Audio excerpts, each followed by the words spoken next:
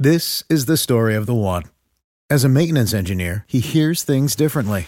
To the untrained ear, everything on his shop floor might sound fine, but he can hear gears grinding or a belt slipping. So he steps in to fix the problem at hand before it gets out of hand. And he knows Grainger's got the right product he needs to get the job done, which is music to his ears. Call, click Grainger.com, or just stop by. Grainger, for the ones who get it done.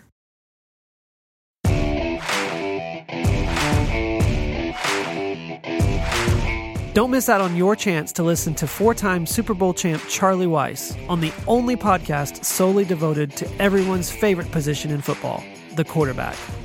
Listen for free now by subscribing wherever you get podcasts or by going to CelebrityQB.com.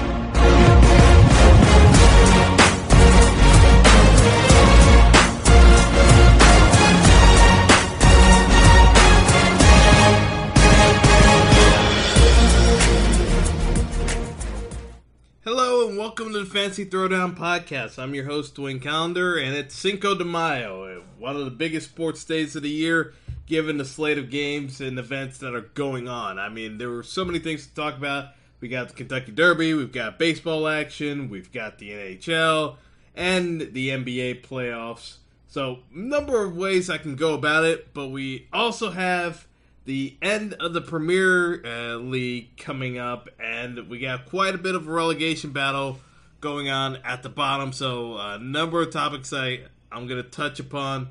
But first, let's get into some of the action that happened last night, because it got downright weird at certain spots. Last night, the Tampa Bay-Boston series took a decidedly sharp left turn into the beyond bizarre and just flat-out creepy realm of hockey, as their star player Brad Marchand went off the deep end, and instead of, fighting another dude or potentially crippling people, which he was technically doing by low-bridging players below their kneecaps, which could blow out a knee or cause them to break their necks as they fall to the ice. He was doing that, but instead, in top of that, as he got increasingly frustrated with how the game was going, he decided to lick Ryan Callahan full tongue, chin to cheek. Honestly, I can't believe I'm even talking about this on a podcast. But yes, a grown man licked another man on national TV, and decidedly the internet went ablaze on Twitter, and everyone's confused because, honestly, you would want to punch a dude in the face multiple times, yet in a normal course of action, you would go to jail or probably get suspended from the league, as dumb as it sounds, in retaliation for said licking action. So we've got a serial licker. Again, I can't believe I'm saying this on a podcast. Yes, we have a serial licker on our hands. Oh, God. We have a serial licker on our hands here with Brad Marchand, as he's been licking multiple people in the playoffs so far this season, because it's happened a couple of times, especially in the Toronto series. Started happening in this series and was on full display last night. So, the NHL has essentially issued a cease and don't lick edict to him and stated that subsequent infractions would be punishable by suspensions. I honestly don't know how else to phrase this without laughing. I mean, from just an X's and O's standpoint, Boston is losing this series because of the fact that no one on their other lines, other than their top line featuring Marchand and Travis Pastrnak and Pierre Bergeron, are doing anything. I mean, Rick Nash has become, essentially Rick Nash in the playoffs, which is invisible. David Backes, as usual, is quiet in the playoffs. The Boston Bruins have not gotten the support that they needed out of their veteran players, and it's coming across in droves because Tampa Bay is getting production from multiple lines. They had the game winner in OT last night. And these are tight games. It's not as though Boston's getting blown out in these games. It's just the simple fact of the matter is that they don't have the balance that they need to win these games. And that's what's killing them. I mean, Bergeron scored 2 goals last night, and Pastrnak had the other goal in a 4-3 loss. I mean, your top line cannot be the driver every single game. It's unsustainable the rate at which Boston's playing at. So the issue becomes, what else can Boston do? And the way Marchand's been trying to go about it is trying to get inside the heads of people. But I mean, the fact that you can't make this up. Brad Marchand basically is, for lack of a better term, a troll, but a troll that's literally going far and beyond what any normal human being would do in a pressure situation, because he's just taking it to another level of being a weirdo. At this stage, Boston's now down 3-1. This could very well be Zdeno Chara's last game coming up in Tampa, because if the Bruins get eliminated here at 41, I can't see Chara playing another season, even though he hasn't said anything to the effect. He's 6'9" on skates at the age of 41.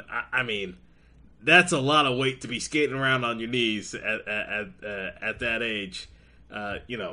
I can't see him going into next season, and they got a bunch of young defensemen, but right now the biggest issue that Boston has is the fact that Tampa Bay has effectively neutralized the other lines that they've got. David Krejci's been extremely quiet. Like I said, Backes has been a non-factor.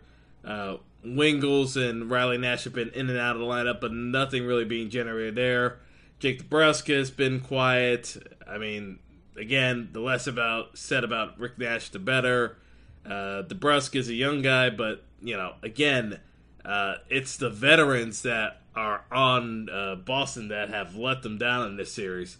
And, even though Tampa, for lack of a better term, this was the first game Stamkos actually played well in, that's not a good sign for Boston, because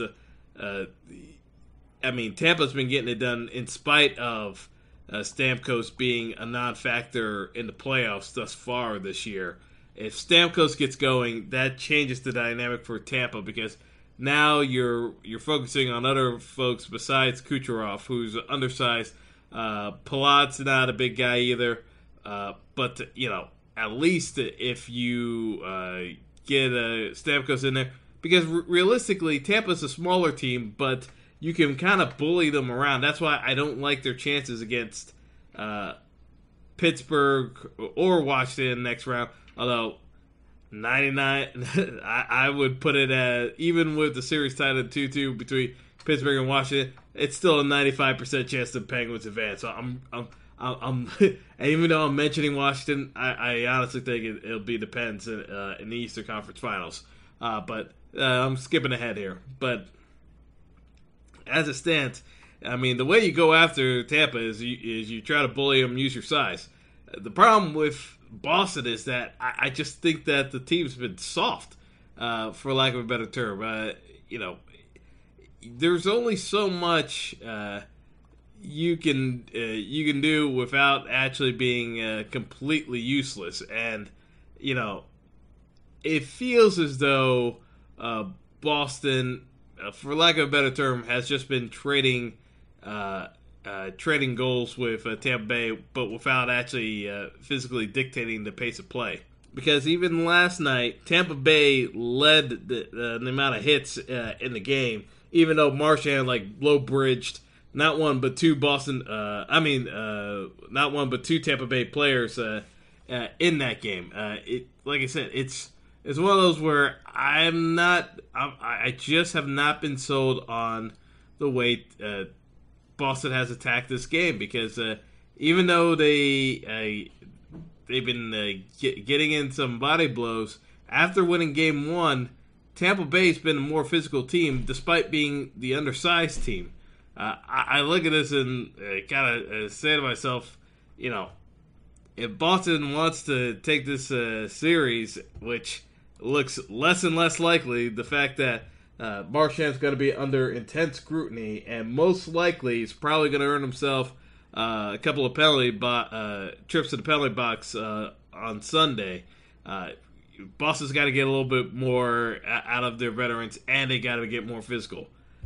The fact that it hasn't happened through the first 4 games of the series, I'm not very convinced that this series is going to go past Game 5. I actually think Tampa wraps this one up, but Marchand has just made this into a complete farce at this point. Meanwhile, also in the Stanley Cup playoffs last night, you had Vegas taking the series lead over San Jose. The Sharks played a very good game, in my opinion. I just, I kind of give them credit, but Vegas was just on them the entire game. I mean, compare that to what you saw out of Boston, Tampa. Those teams were in the 30s for hits, and Tampa Bay still out hit Boston. When you compare that to what Vegas did last night to San Jose, Vegas had 53 hits. I mean, they were literally, even though they may have turned the puck over a tad too much, every time they turned the puck over, they were on San Jose to get the puck back and just walloped guys. They were fed off the home crowd. Home crowd was going nuts.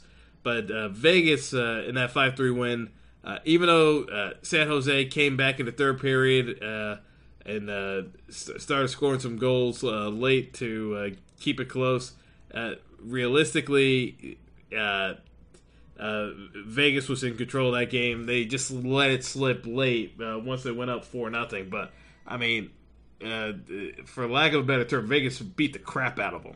I mean, I give the Sharks credit for hanging in there and making a game of it, but man, that was a beating that they took for the first 2 periods of the game before Vegas started letting up a little bit. But Vegas is up in the series 3-2. I'm very curious to see how San Jose responds because that was a very physical game.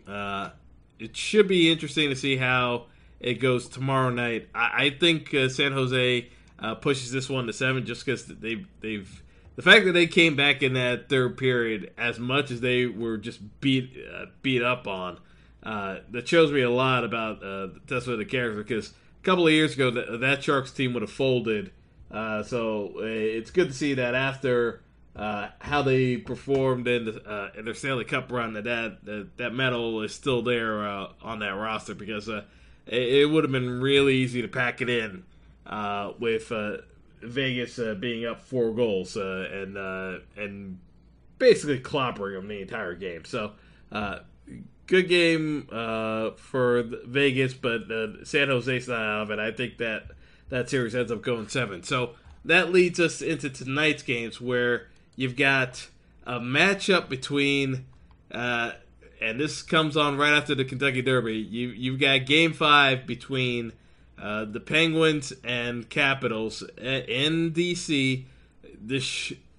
Normally, this would actually favor the home team, but Washington, because of their playoff ineptitude, there is so much pressure on this Capitals team to actually win this game. And I'm not sure Washington actually has it on. I mean, the Vegas line may give them a slight edge, but it's basically a tiny edge that they're giving to Washington. And it's because of the fact that no one trusts Washington to actually get this done on their own. They really don't. It's like they've gotten by on a couple of fluky calls, some that had no business going their way, but they did. But at the end of the day, Washington has been kind of skating by, and Pittsburgh has been getting the scoring from Sidney Crosby and Jake Gensel. Malkin has not gotten quite back on track yet since he got hurt, but with Gensel picking up the scoring load, and he's leading the playoffs with 21 points and 10 goals. This is a very dangerous matchup for the Capitals here, because I can easily see a scenario where if they get down 2 goals, that crowd is going to turn on the Capitals, saying, here we go again, we're going to get eliminated in 6 by the Pens yet again. I look at that game and I just kind of say to myself that I don't see where Washington survives this series. They've been hanging on strong, but I think this is another game where Pittsburgh just sticks the dagger in their heart and wins tonight and closes it out on Monday night. Meanwhile, we also have the continuation of what has been the best playoff series, and it's a crime that the NHL has the most in. I mean, this playoff format is so moronic. It's ridiculous because of the pairing the playoff matchups by your division instead of just ranking them 1 through 8. You've got Nashville and Winnipeg, who are without question the 2 strongest teams in the Western Conference, killing each other in this series. You got a major Game 5 tonight. I honestly don't know who's going to win this game. Even though it's in Nashville, it really doesn't matter who's on home ice because of how physical both these teams are. I am very, very much looking forward to this matchup just to see how much Winnipeg loses a little bit of momentum from dropping that game, or if they just take back the momentum and just move on, because the biggest thing is that the Predators were able to win a tight 2-1 matchup in Game 4 in Winnipeg with a lot of just keeping control of the puck. They did not have a lot of giveaways. They took the puck away and they held it. They kept the pace at the pace at the slow pace that they wanted. They kept the crowd out of it, and by and large, Pekka Rinne made a number of tough saves, but you know what? They kept the puck in front of him, so he didn't have to make too many ridiculous saves back to back. They were able to clear the zone quickly whenever they got in trouble. So I'm very curious to see how Nashville is able to keep that up and what little tweaks Winnipeg does. Because I honestly believe the winner of this series goes on to the Stanley Cup final. They've been proving it the entire way through that they are the 2 best teams in the Western Conference. No disrespect to Vegas and San Jose. They've been playing well, but these 2 teams look to be the strongest. And I think that you could even say that these are the 2 top teams in the AHL right now, the way both teams are playing. Outside of Pittsburgh finding the magic touch with their defensemen, because I think they've been banged up a bit with a number of cheap hits that Washington has given them. I think that's hurt the Pens more than anything else that Washington has done. I think this is going to come down to what happens in this Preds-Jets series to see who's going to go on to the Stanley Cup final in the West, because, again, the way they've been both squads have been playing, this is shaping up to be a 7-game series. I'm just not sure how it's going to end up, though. It's really and truly a toss-up at this point. I thought Nashville, if they were able to raise the level of play, they would get to Winnipeg. But the Jets have been really strong. They're actually even better than I thought they were. In spite of as well as Hellebuyck has played, that their forwards and D pairings have really stepped up to the challenge. So I'm very much looking forward to it. I think that realistically should have been the primetime matchup for NBC, but I get it. It's Crosby and it's Ovechkin, so you got to put that on in primetime. But truth be told, the better hockey matchup is coming on after the primetime matchup on NBC. So in terms of fantasy lineups, this one was outside of the fantasy lineups, I really didn't know how to really work it until I just got to penciled in my key plays. And that's just putting in Crosby and Gensel. They have just been that strong of a pairing. Pittsburgh's not going to break it up, and Washington cannot figure it out to save their lives. I'm very curious to see how this shapes up. I'm going to play Washington's top two defensemen, Niskanen and Orlov, against Crosby and Gensel. Just not because I think they're going to stop them. It's just because I think they're going to have to block so many shots tonight that, the block shots that carry some weight. So I'm playing them on DraftKings. So basically, I'm playing both Crosby and Gensel against Orlov and Niskanen for the Capitals, and just hoping that I get enough block shots from Niskanen and Orlov so that their dollar values and salaries they carry me through, because Crosby and Gensel carry a pretty penny on the DraftKings, but it's deserved. My other center is Nicholas Backstrom on the Capitals, just because of the fact that the Caps power play has been on point. I'm going to play Blake Wheeler for Winnipeg, and reason being is that I can't afford Ovechkin. With the pricing of the players, there's no way of fitting in Ovechkin if I'm playing Crosby and Gensel, and I'd rather take those two over Ovechkin by himself. So that's the way I'm going with it. So Blake Wheeler is my right winger. In net, I got Pecorine.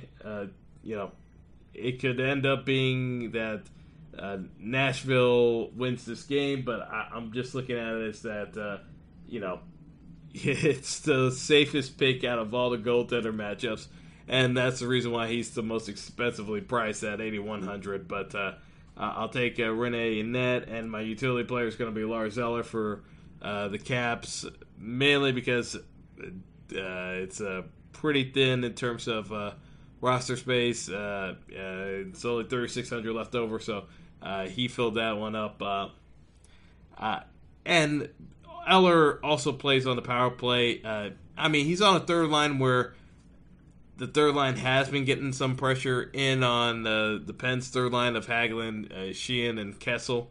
So that should be an interesting matchup. I'm not expecting much from Eller other than getting some block shots and takeaways, but you never know. You could get an assist or even lucky enough a tip-in goal. So that's the fantasy lineup today for NHL matchups.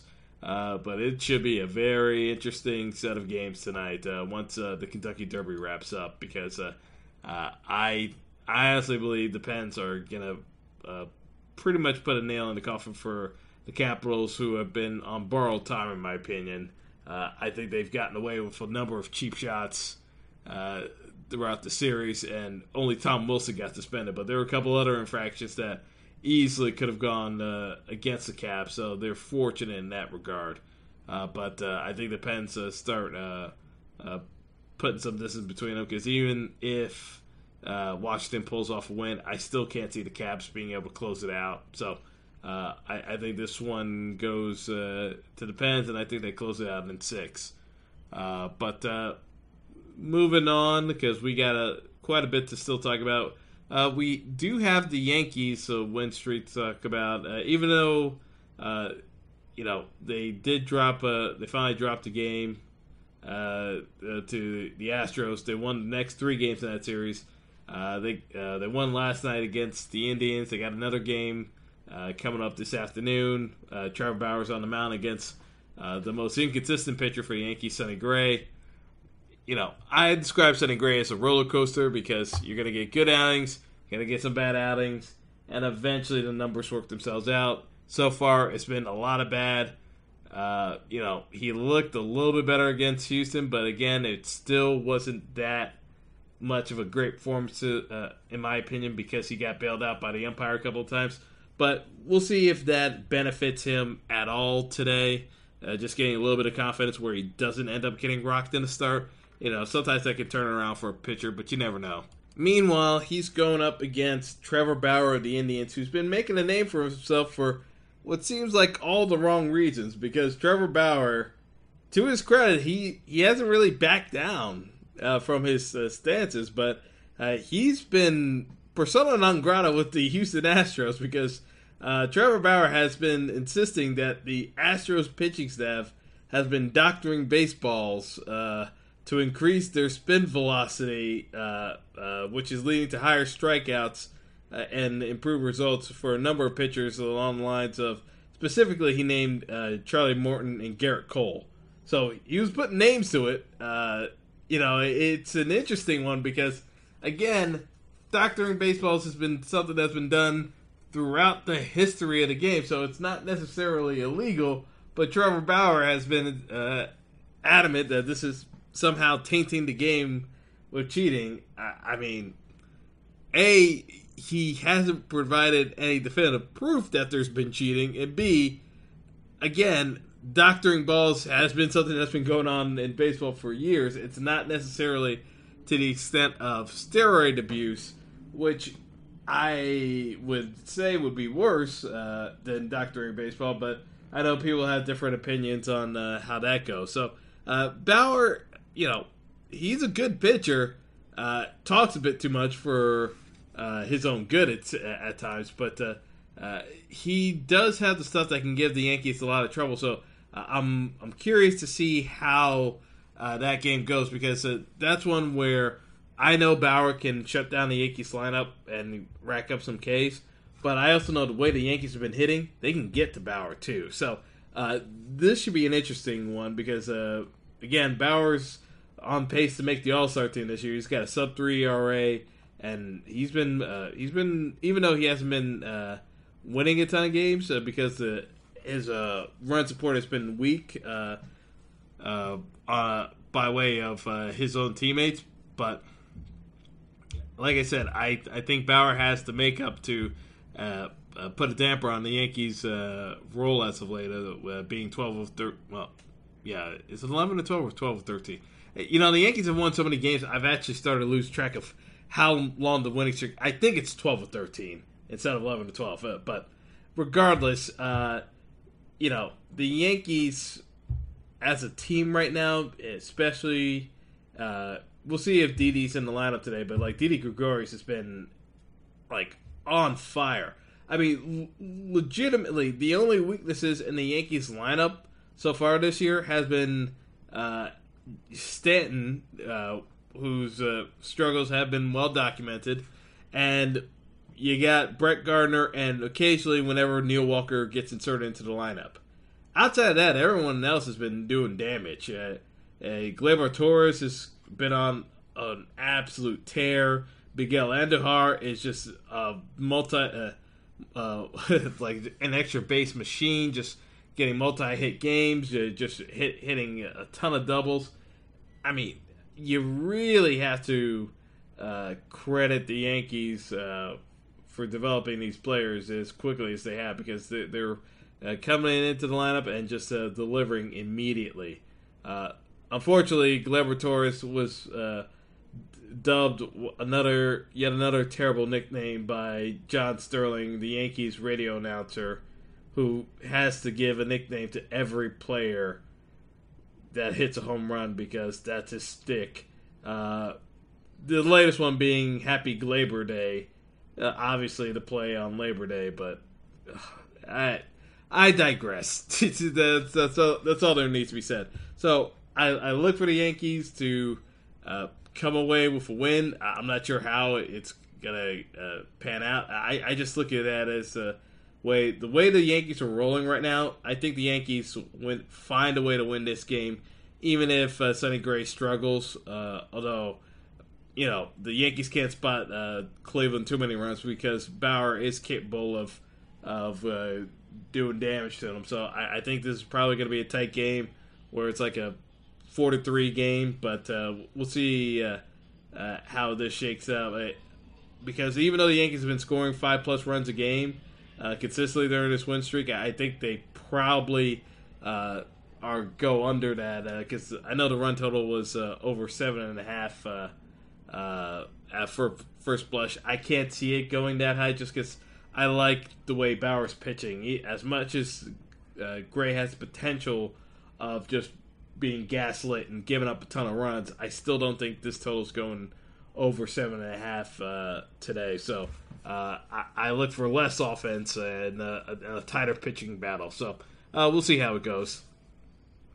Now, in terms of the baseball lineups, I'm just going to do the lineups for the primetime game. So hopefully these lineups hold. In fact, in case they don't, obviously you're going to have to swap out players. But this is who I had in mind in terms of my lineups today. All right, so going with the starting pitchers, going to start with Charlie Morton. Spin rates and all, this looks like the safest play on the main slate of games in primetime today. Spin rates and whatever Trevor Bauer wants to spew aside, Morton's just been dominant this year. I got to give him credit. I certainly didn't buy it, but he's making a believer out of basically everyone. So got to ride the wave while it lasts. So got to take Charlie Morton. Second pitcher, I'm going to take Jameson Taillon of the Pirates. A little bit of dangerous matchup with Taillon going to Milwaukee. It's not the most advantageous place to pitch, but a couple of guys out of lineup for Milwaukee. I think Taillon has the best chance of being successful out of some of the other pitchers on the slate here, because you got a number of questionable pitchers that are going tonight. So I don't think it's going to be a case where when you have the likes of Maeda, because Maeda is also going for and it's because he's pitching against the Padres. I know the Padres got no hit last night by the Dodgers, but Maeda has not been that kind of a pitcher in years. I just would not chance it with Maeda. I know Cahill's also a possibility, just because he's been pitching well. So I may actually do a few lineups with Cahill in place of Taillon, but we'll play it by ear. But in terms of a couple of other players, the stack I'm going with is the Colorado Rockies against Steven Matz and the Mets. The Mets have been a mess, to put it mildly. Just between the injuries, the Matt Harvey situation where he finally got designated for assignment. The Mets, after the hot start, have started to hit a couple of rough patches. DeGrom managed to narrowly avoid an injury scare. Matz has been relatively inconsistent along with Zach Wheeler. The Mets are a couple of losses away from going into a stretch where the ownership group probably should consider making some moves, at least to salvage some players for a trade possibility. So even if it means sending down the guys who have minor league option years just to keep them healthy and fresh, because you're not necessarily intending to contend. But, given that it's New York, I doubt the fan base would even remotely support that. They still think that they have a chance of making a run. And I do too. It's just, it just seems to be the case year after year with the Mets where they just get hit with the injury bug. And I don't know if it's maybe they have the worst medical staff in professional sports, but for whatever reason, guys seem to go down at a greater propensity than anything else for the Mets. But anyway, I'm getting sidetracked here. So the stack I had to go in again is Colorado. So I got Iannetta catcher for $2,900, pretty cheaply priced there. Got Nolan Arenado taking up the bulk of the salary today. Basically, you've got Trevor Story at shortstop. The biggest thing I would say in terms of the lineup today is just making sure that it's well balanced enough in terms of premier players, which I think I did with this group. But outside of Story at $4,000, I put in Noel Cuevas, who's yet another young outfielder that Colorado has that can hit. So he just got called up from AAA, so he's going to be hungry and probably going to attack the plate. So I like that at 2,500. While Citi Field is not a hitter's ballpark, it's not necessarily the same pitcher's ballpark that it had been playing as years back. So I'll put in Cuevas there. My other players today, I've got Matt Olson at first for the Oakland A's. They're going up against Kevin Gausman of the Orioles, who is a one-note kind of pitcher. If his splitter's not working, he's very hittable. So banking on a couple of balls going out of the ballpark there, even though it's Oakland, Gausman can get hit really hard. So I'm going to go with Olson and Matt Joyce in the outfield at $3,000 and 3,900 apiece. My one-off player is Brian Dozier. He's going up against the White Sox tonight. So the second baseman for the Twins, he's at 4,300.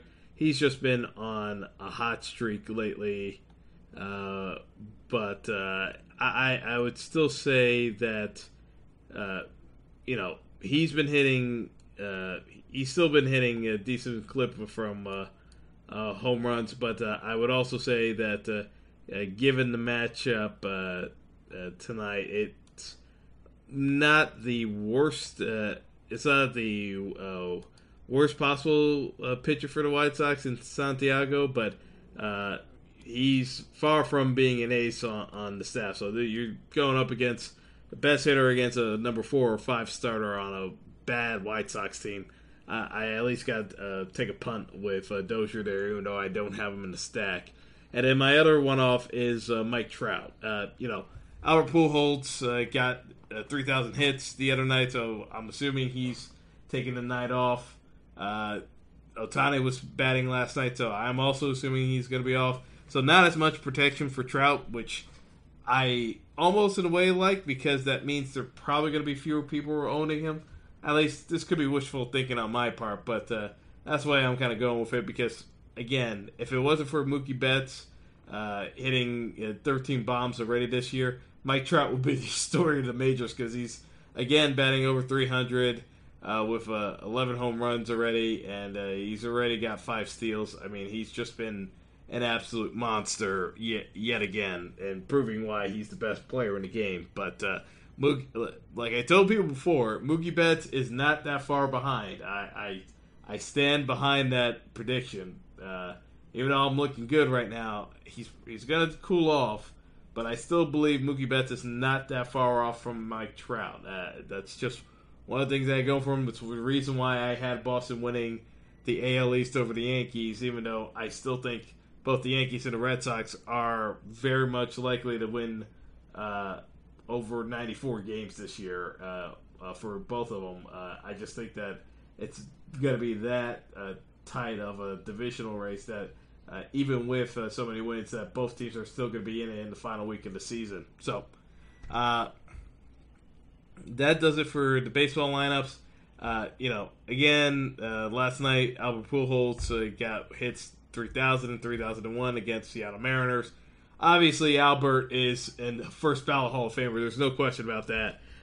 You got a lot of support from the Cardinals fans and the organization throughout, so that was nice to see. It's going to be interesting just kind of seeing what the Angels do as an organization come the trading deadline, because I honestly see this as a scenario where they're going to have to make some upgrades.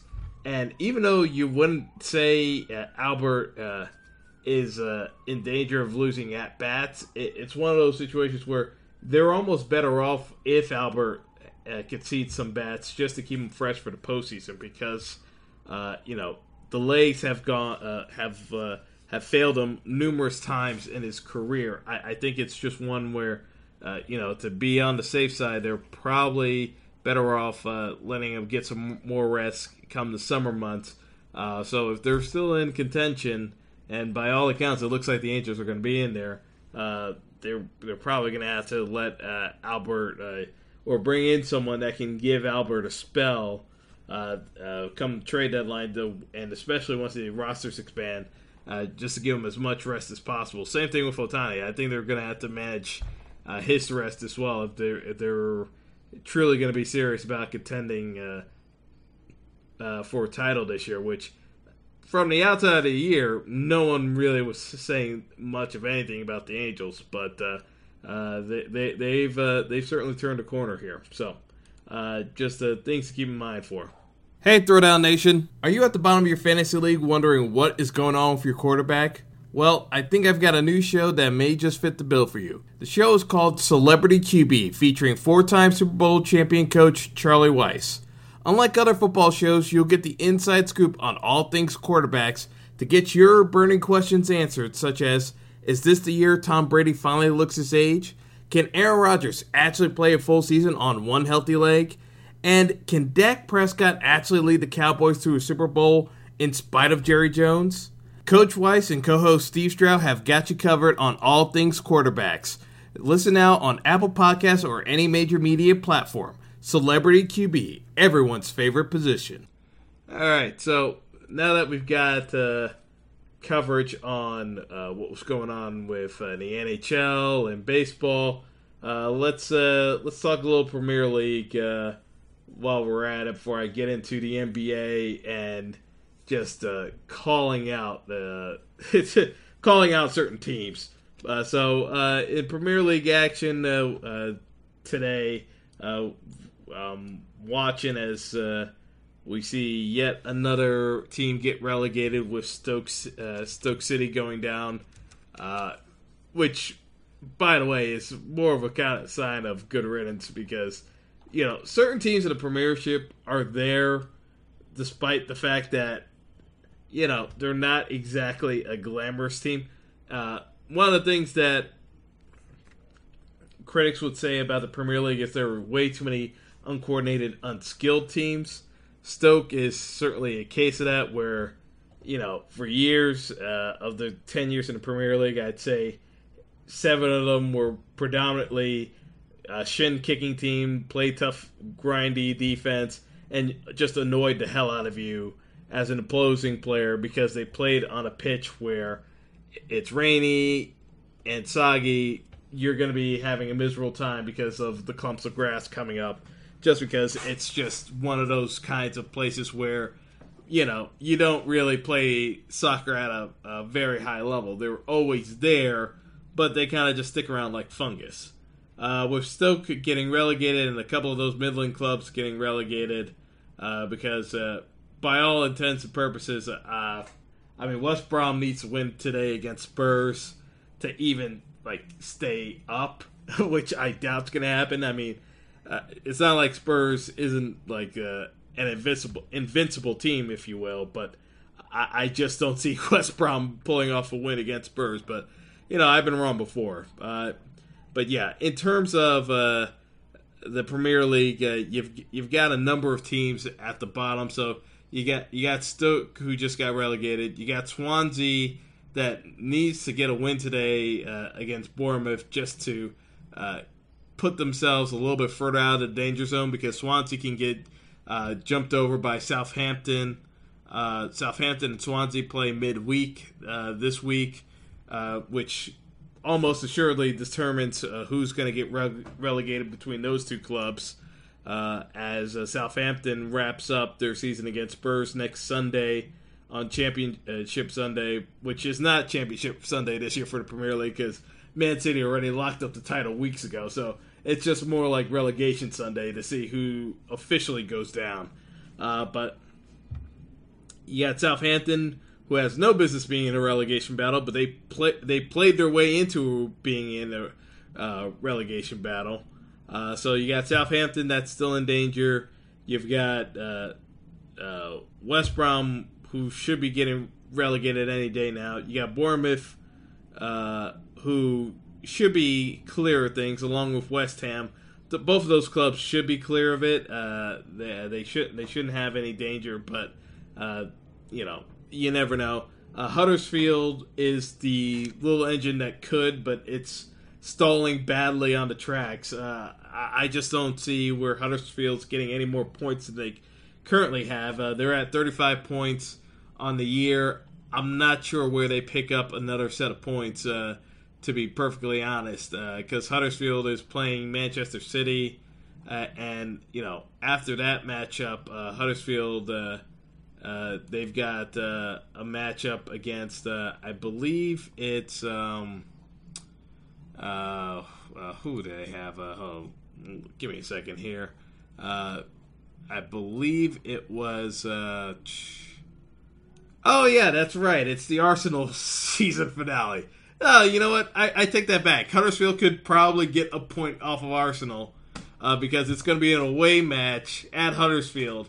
And, it's Wenger's last match, so I easily see Arsenal just packing it in just the way they packed it in against your Atletico Madrid in the second leg of Europa Thursday. I easily could see that. You know what? I take that back. I apologize, Huddersfield. You're probably staying up in the Premier League for this campaign. But, some of these other teams, Southampton, they put themselves in this mess because...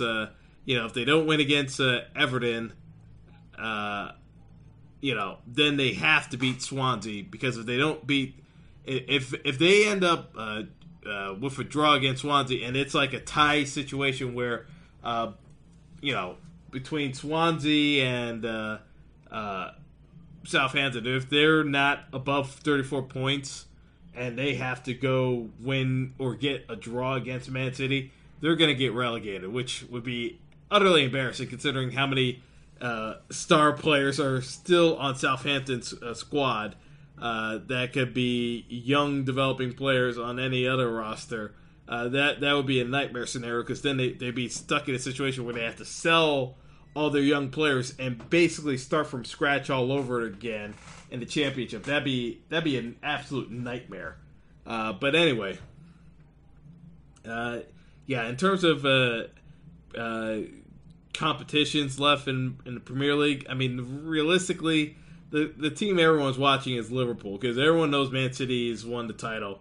Liverpool's the team that people are going to keep an eye out for, because Liverpool held on to beat Roma in the Champions League semifinal. So the Champions League final is set. It's going to be Liverpool versus Real Madrid, a Real Madrid team that has underachieved the entire season. I cannot stress enough how much of a joke Real Madrid season has been in La Liga, because they've been utterly inept. But in competitions, they've actually turned it up. So, Real can at least save some face before they probably put Zinedine Zidane to the curb as a manager. If they win the Champions League final on the 26th, that might be the only way Zidane saves his job. He's probably going to get fired anyway, but he might somehow save his job if he can win the Champions League again on the 26th. For Liverpool, that would be a cap in favor of Jurgen Klopp, but just because they've been trying to find that moment where they can say on the grand stage that they've truly announced themselves back as one of the top clubs in England, just because the Thunder has been stolen a bit by Manchester City. It's not really been United, because United they've been around, but ever since Sir Alex has left, it just has been a vacuum. And that vacuum has been being filled up by Manchester City. Whether people like it or not, that oil money does come into play. So City's been getting the attention. Chelsea's been waffling between whether they feel committed to like playing or not. Arsenal, sadly, has been resigned to spending even less money than ever before, despite the fact that they still spend more money than most clubs. They still don't spend ridiculous amounts of money that you're seeing from the Manchester clubs, and even Chelsea to a certain extent. So Man City has been under Pep Guardiola has been the story of football for the past 18 months, as the experiment has now taken full hold, and you're starting to see where in the next couple of years, Man City could go on a roll where they start dominating the Premier League and appearing in multiple Champions League finals if somebody doesn't step up to the plate and start derailing them. So Liverpool could be that team, but the first step to that is they got to win this Champions League final on the 26th. So I'll talk about that one as we get a little bit closer to it. But to me, that seems like a guarantee of something that needs to happen. So that should be an interesting start to Memorial Day weekend when that one goes down. All right, so let's get into the NBA tonight because last night you had playoff Rondo appear and basically get up in Draymond Green's business, which is something people have not done nearly enough in the Warriors championship run. LeBron did it in the finals a couple of years ago and got Draymond suspended like an idiot. But you know what? LeBron's laughing because he got a championship ring out of Draymond being an idiot because he instigated him. So that's a good way of getting to the Warriors, is to getting Draymond Green riled up. So Rajon Rondo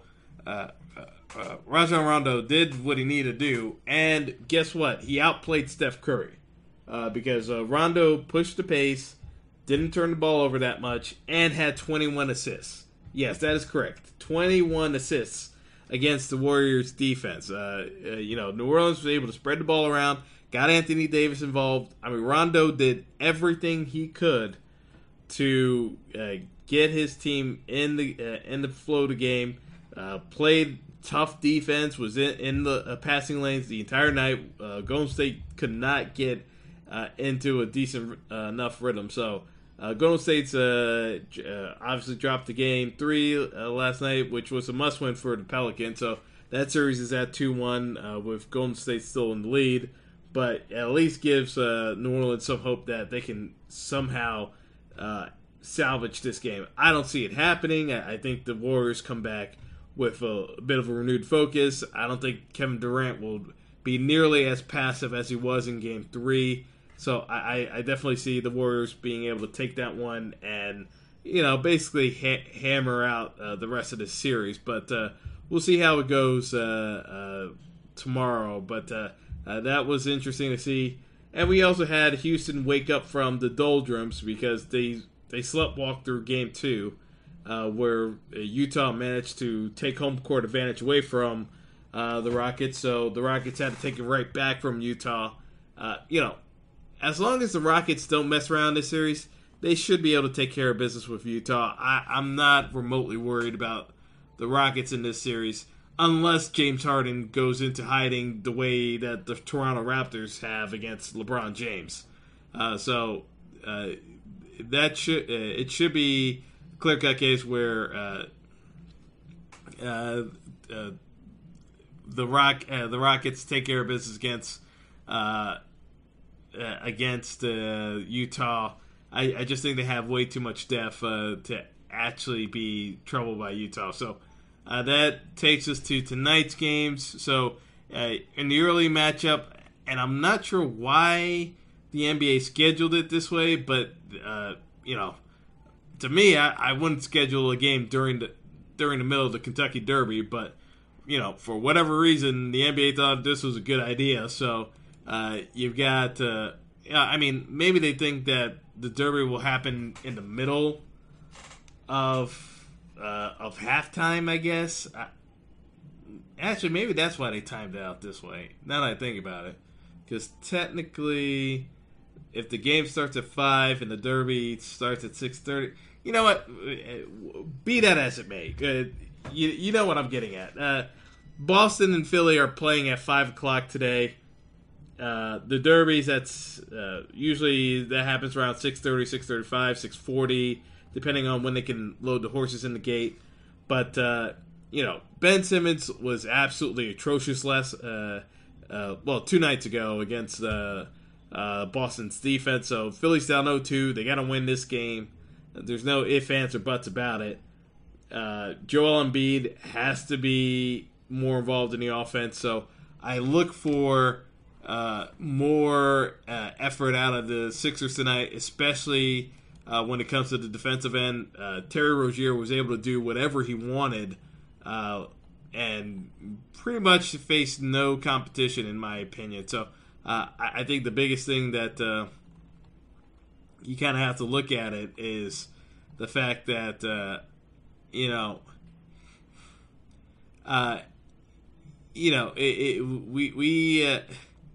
this is just a clear-cut case where Terry Rozier is just dominating the point guard play, and it's ridiculous as I'm saying this, because it was like, if you would have told me 3 months ago that Terry Rozier would be the story of the playoffs for the Eastern Conference, I probably would have laughed because legitimately, no one even knew who Terry Rozier was 2 months ago, let alone 3 months ago.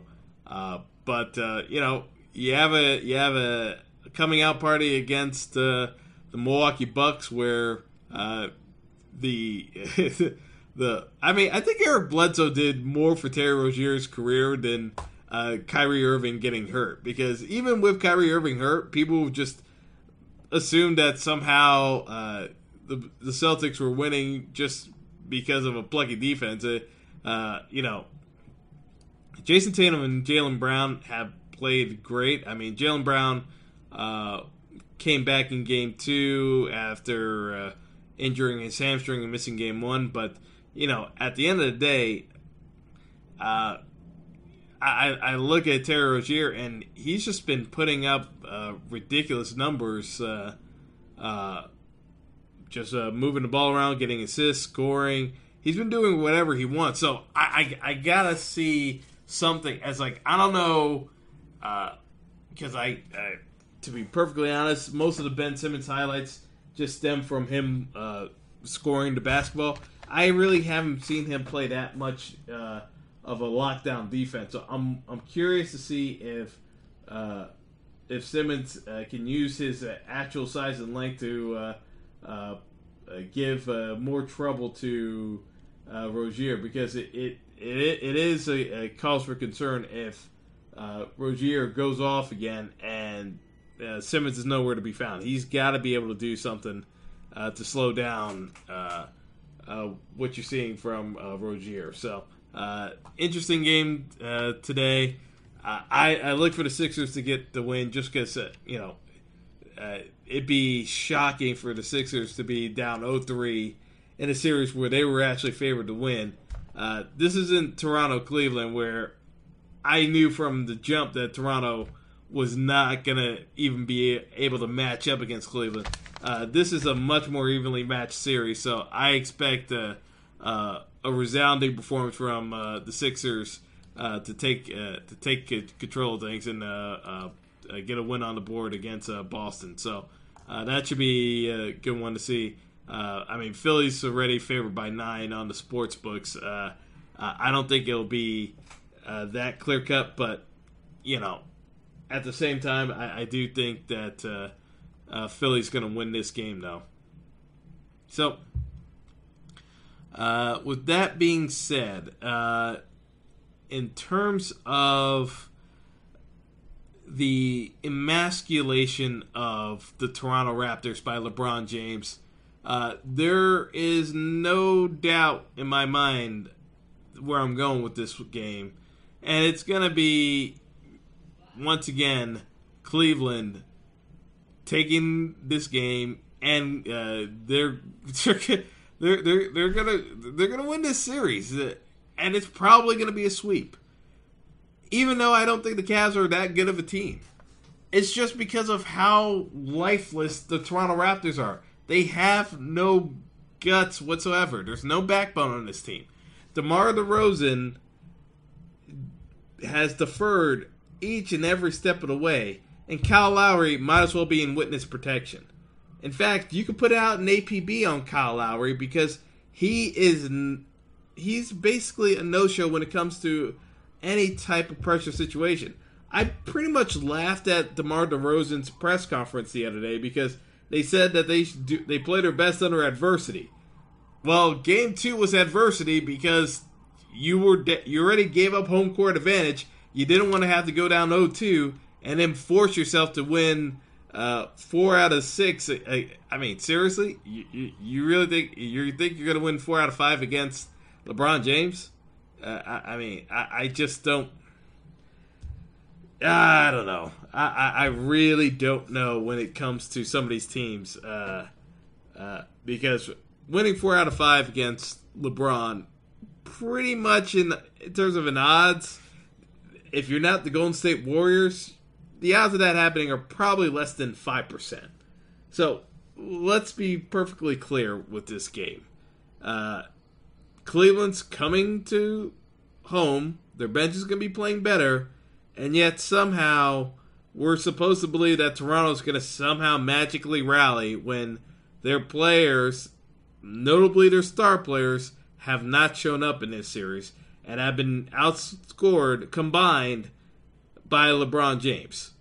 I mean, Kevin Love actually had a good game too the other night. You almost forgot what it looks like when Kevin Love feels confidence to play basketball the way he can. I mean, if Kevin Love even plays half as well as he did Game 2, Cleveland wins this one by 10. This one, to me, is a clear-cut victory for the Cavs. I mean, that's the most sure bet of the day is Cleveland taking care of the Raptors tonight and going up 3-0. I mean, because at the end of the day, the Raptors are an undersized team, and Valanciunas, their center, has missed multiple bunnies in the paint. I can't say enough that with the way the Raptors play, they already themselves seem resigned to accept their fate. They may be saying otherwise to the press, but on the court, their actions speak volumes. And I just think this series is already over. We're just playing out the funeral march because the NBA is contractually obligated to air at least 4 games every playoff series. So we're going to see how it goes, but this looks like it's done and dusted. So in terms of fantasy lineups today, I would probably say Terry Rozier needs to be in the lineup, and obviously LeBron James needs to be in the lineup. The rest you can probably pencil together just to save money between the other squads. I would say absolutely avoid Kyle Lowry at all costs in your fantasy lineup. But if you can, I still think Kevin Love's probably going to get some ownership today, so that's probably not going to be the best play because I don't think he can replicate that performance, but Tristan Thompson's still been putting up numbers against Toronto. I would say out of the Raptors players, I would probably play Valanciunas. Has had decent enough looks where, eventually he's got to start converting those. So I would say he's a decent enough play, but realistically, LeBron has to be played today, and Terry Rozier should be played against Philly. I think Joel Embiid's due for a huge game tonight, but I kind of feel as though Boston's already anticipating that, and it will at least find ways of mitigating him. So the salary figure on DraftKings might be too prohibitive to own him, but I do think it's a possibility that Embiid goes off tonight. I'm just not overly confident in making that prediction. So with all that being said, I'll do a quick prediction on a few other things that are on my radar, but don't necessarily have time to get into great detail on. NYCFC's playing the New York Red Bulls in the derby. MLS action, this is always a tricky one for me because I look at these games and I always say that usually you favor the home squad regardless of if the team's actually that good or not. in the case of New York City FC, they're top of the Eastern Conference. They should be able to handle the Red Bulls, who, for lack of a better term, have been underachieving the entire season thus far. I just look at it as a case where I could see NYCFC taking this game a little bit lightly, and I see the Red Bulls treating this as if this is the Super Bowl and World Cup all in one, because this is probably the biggest game of their season, whether they want to admit it or not. They're not going anywhere this year, but I can see them pulling off a win here just because of the fact that they're going to treat this game with more respect than the NYCFC would. So that would be my prediction for that matchup today in MLS action. And then for the Kentucky Derby, with horse racing, I always say it's a crapshoot. The weather looks like it is going to be the ultimate crapshoot because it's going to be a muddy track. Justify is the overall favorite. The overall favorite has won 5 straight Kentucky Derbies, so as boring as it sounds, I'm probably going to stick with Justify, even though they don't have, as much as I love Justify, the TV series, it's not because of that reasoning. I'm just picking Justify because with the overall favorite, tends to be, in the cases of where it's a sloppy track, if there are speedster horses that could challenge the overall favorite, usually they need a cleaner track to do that. Whereas if it's a sloppy track, the better race horses kind of rise to the top regardless, so they don't necessarily burn themselves out trying to deal with the speedsters, because the speedsters usually need a nice clean track to jump out to the fast start anyway to set the pace. So I just look at it as a case where muddy track, just go with the better horse. So that's the rationale for taking Justify.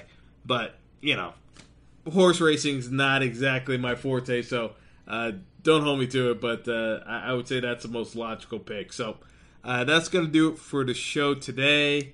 I'll get into some more baseball hopefully tomorrow, and we'll recap what happened with the NHL and NBA matchups and do some lineups for those games as well, because we got some more action coming up on Sunday. So even though Cinco de Mayo has quite a bit going on, I wish we would have had a premier boxing matchup, but since the Triple G Canelo matchup died weeks ago, I'm not even going to go break down Triple G's matchup because, he's fighting the cream puff, so what are you going to do?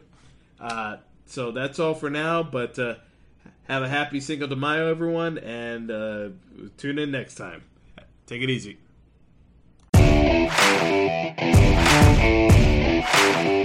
It's the most talked about position in all of sports, the quarterback. And now there's a show solely dedicated to the most sought after role on the field, Celebrity QB, featuring 4-time Super Bowl champion coach Charlie Weis. Unlike other football shows, you'll get the inside scoop on all things quarterbacks. Like, is this the year Tom Brady finally looks his age?